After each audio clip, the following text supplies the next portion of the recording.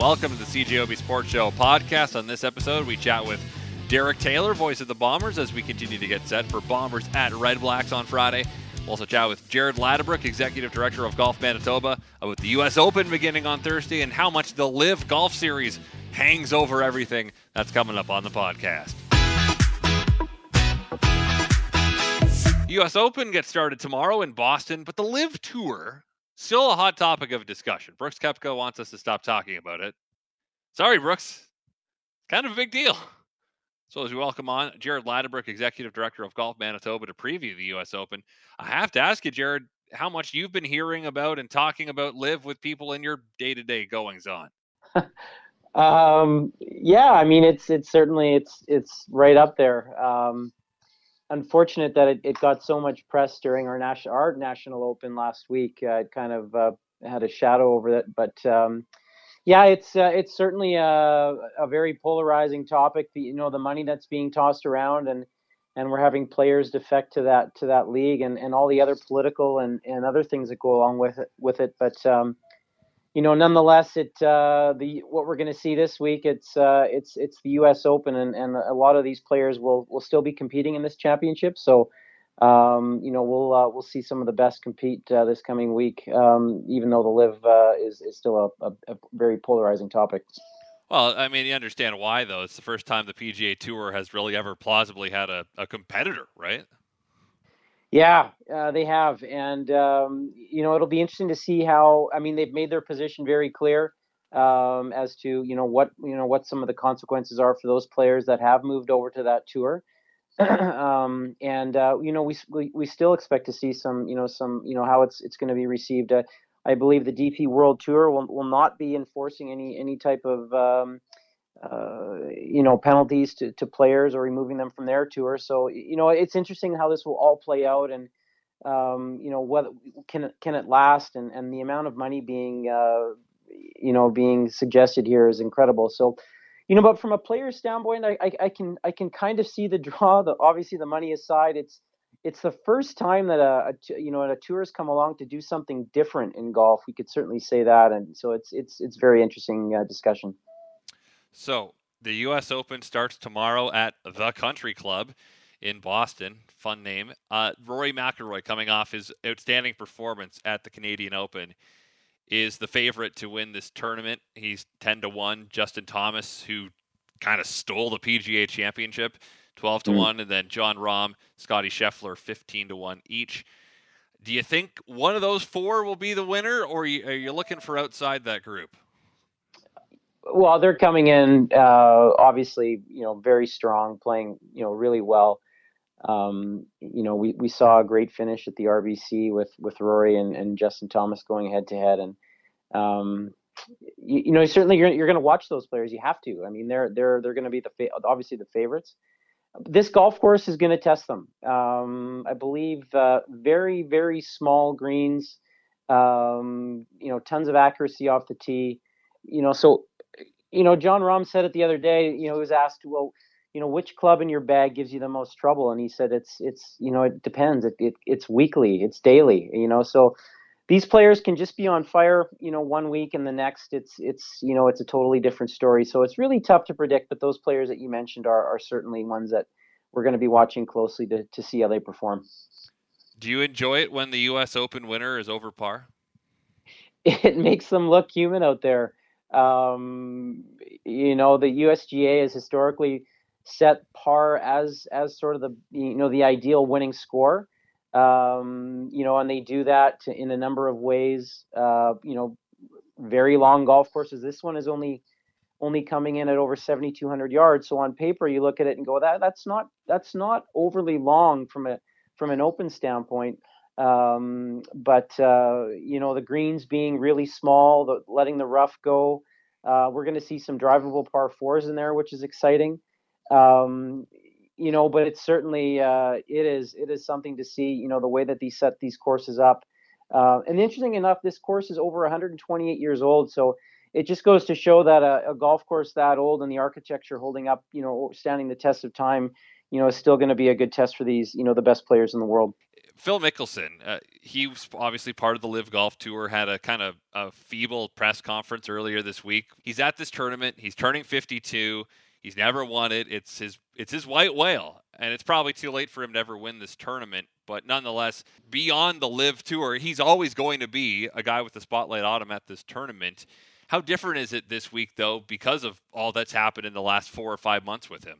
Yeah, he's got some things that he's dealing with right now, and it's nice to see him play. I mean, the chances of him winning are very, very slim.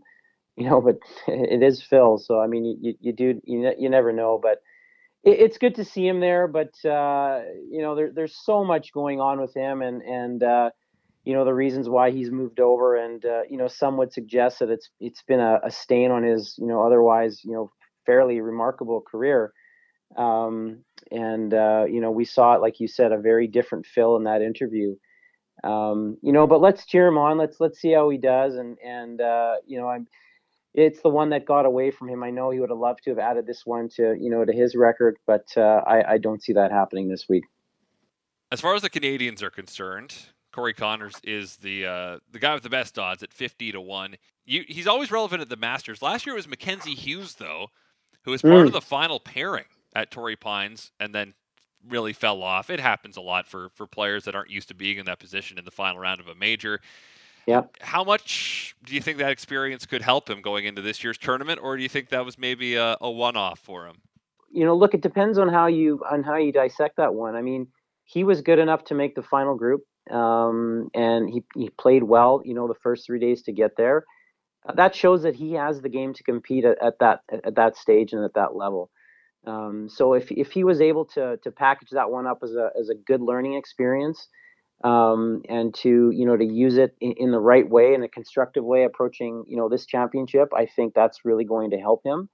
As you have to be in those positions, and very rarely does a player come along and pull it off in their first try. I mean, that's a bit of an anomaly, but I think that's really good for him. As he approaches this week, and I'm sure he's going to have a nice few days. And nice to see 6 Canadians playing in this championship. So Canadian golf is strong, and we've got some nice players teeing it up this week.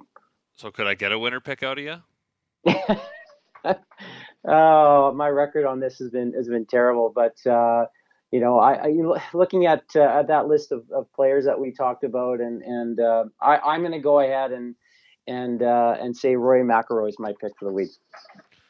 It's been a long time since he's won a major. I mean, he's been knocking at the door a little bit recently, but I think it'd be great for golf, especially you look at the way he's kind of carrying the PGA Tour flag right now amidst this whole live thing. He's been talking a lot about the PGAs for him and the legacy of it, and being a part of this tour just means more than going over and grabbing the paycheck over in Europe with the Saudi League. It seems like he's got a bit of a chip on his shoulder right now. Yeah, he does. I mean, look, there's an interesting part of the live tour. I mean, golf is the only professional sport where you're not guaranteed a paycheck. And that's part of the draw for these players moving over there.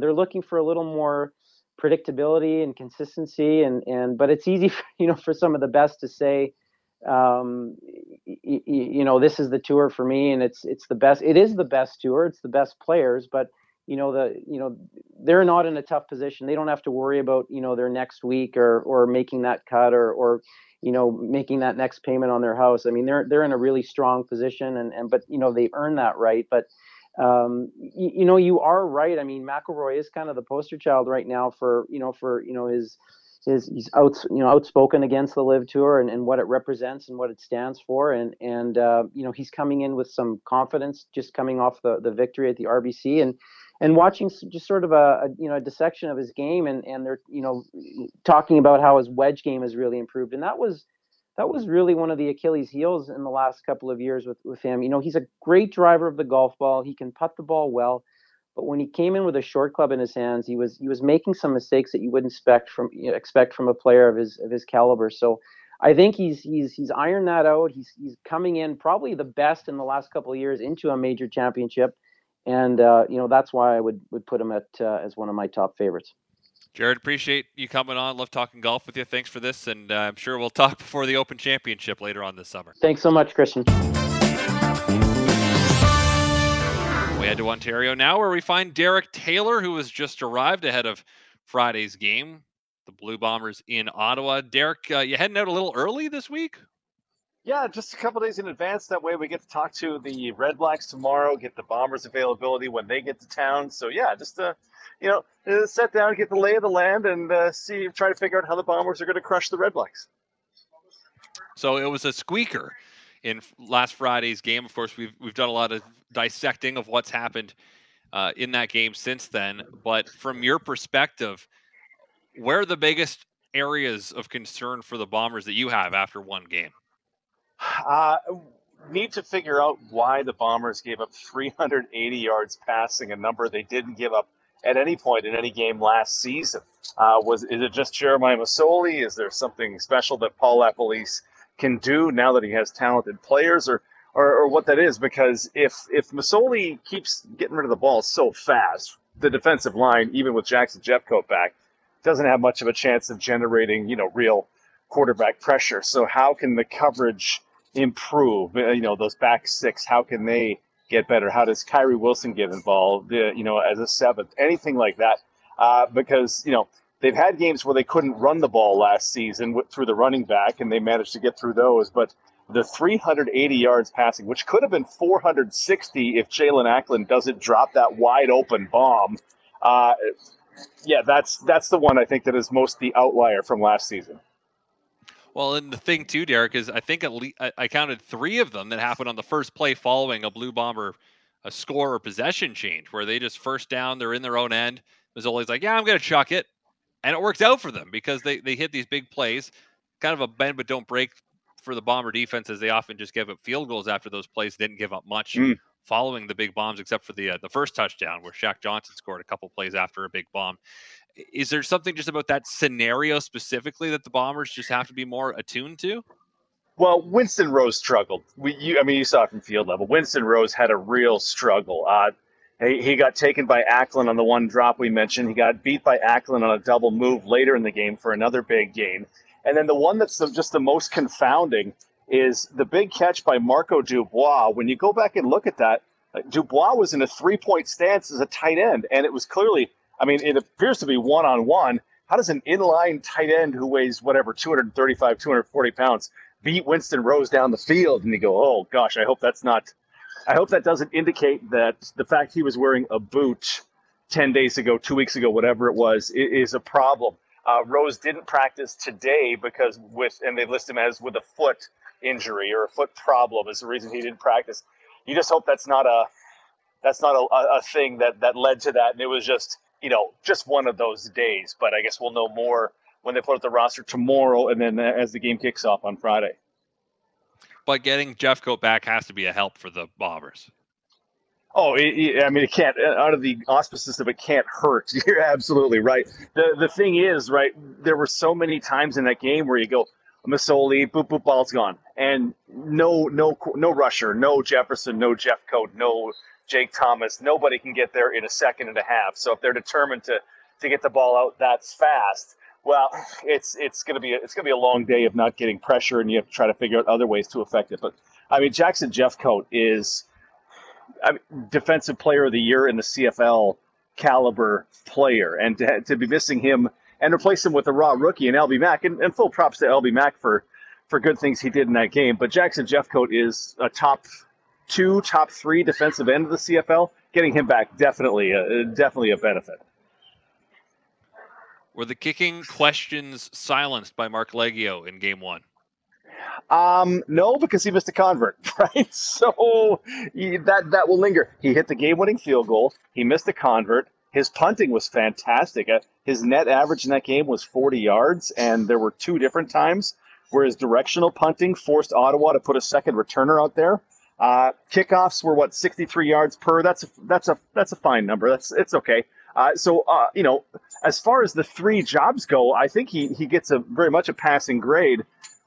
But if you're a Bomber fan, you go, but he missed a convert again. So what? That 6 of 10 now on converts for his career, and you try to rationalize that one and try to figure out what that means. But all in all, like all things considered, I was impressed with Leggio in game number 1 for sure. Talking a lot of negatives, I think here. What stood out the most as a positive sense for the Bombers in game 1? Oh, that's a real good question because it just gave us. There were so many things that we didn't expect that just gave us pause. Greg Ellingson was absolutely a positive in that one. It feels like he and Zach Collaros, are like best buddies, just playing in the backyard, and they haven't played together since 2014 in Hamilton. You go, that okay? Well, that's unusual, and I love it. Dalton Schoen's performance, honestly, all the guys who were making their first starts, all of their performances, that was going to be one of the things we tried to figure out is, okay, well, you got to fill in for Kenny Lawler and Darvin Adams, and you had to fill in for Mercy Maston / Alden Darby, and you had to fill in for Jackson Jeffcoat.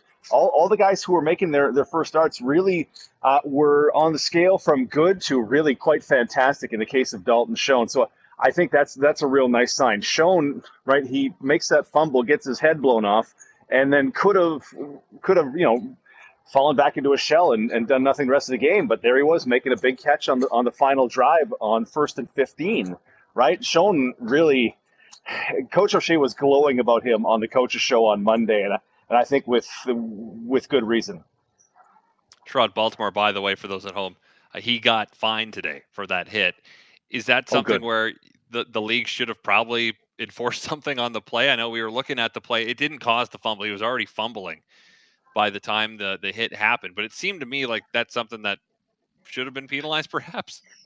I think of it in two ways. Like Coach O'Shea said, again, on the Coach's Show, it's tough to ask a defender to change his level when an offensive player changes his level. Schoen's going to the ground. Baltimore's target changes. The other part of that is, I get it's hard, but the other part of that is the league doesn't really care, right? It's a shot to the head. It was a stiff shoulder to the head. Fortunately, Schoen is okay. And it's tough, but we've put a lot of things on defenders. You have to be perfect, and you have to hit this tiny strike zone, even if it changes. We kind of don't care as the arbiters of football. So I'm on Baltimore. I would have liked to see 15 yards in the time, although, I mean, if you're the fan of the team that gets that penalty, it's going to strike you as unfair, and it's certainly going to happen to the Bombers at some point as well. But that's just kind of where we are at football. If it's a clean shot to the head like that one was, there should have been something in the moment as well. It would have also given the Bombers the ball back, so it would have been a huge play of consequence if it had been called. But looking at the one last analytical point here for the Bombers' point of view, the run game was nothing in game number 1 for the Winnipeg Blue Bombers. Neither team ran the ball really in game number 1. What do you think was the cause of that, if you can pinpoint one? That's good. I've watched back a few of the run plays. There was this lineman gets beaten. These two guys try to get to the second level and just don't get to the linebacker in time, and they both explode Brady Oliveira. Coach O'Shea today said it was just physicality, right? You just have to be more physical, which, you have to be quicker out to your guy, essentially, and get to him. Or, just in one case, just not get beaten on your inside gap when the tackle is going after, trying to kill Johnny Augustine in the backfield. It's just physicality. Honestly, it's another one of those ones that, based on what we know about 4/5 of this offensive line and then Jeff Gray in 12 starts, we know they're good, and we know they can move bodies out of the way in the run game. So I kind of feel like, okay, maybe did they get caught by surprise by a relatively unknown defensive line? I mean, Cleon Lang, Devon Coleman are veterans in this league. The two ends and the rotation guys a little less so. Did they get caught maybe by surprise? I don't know for sure if that's the case, but it was, though the numbers aren't unprecedented, it was shocking to see it in week number 1. CFL week number 2 begins tomorrow night in Toronto. The Argos, we see them for the first time this season against the Montreal Alouettes. Are you excited to see what the Argos have for 2022? I am, because they're a team that I think is going to, they were first in the East last year. I think they fall back this year for various reasons, like oh, they were 9-5, but they were actually outscored by their opponents. And they were 9-5, but they were 7-1 in games that were decided by one score, which tends to regress the next season. So my impression is they're going to fall back, and then they're dealing with injuries like a few teams. And you've got two other guys in Brandon Banks and Andrew Harris who were injured for a good portion of last season as well. So how will they be able to withstand that? But I'm big on McLeod Bethel-Thompson. That guy's got an incredible arm, and he was subject to some bad luck last season. So I think his best days are probably ahead of him. I just don't know if it's going to be enough for the Argos, and I would love to. I'm curious to see if I'm right on that one. I'm always curious to see if just how smart or how dumb I am. I'm cool with either way, but I just like to see it play out.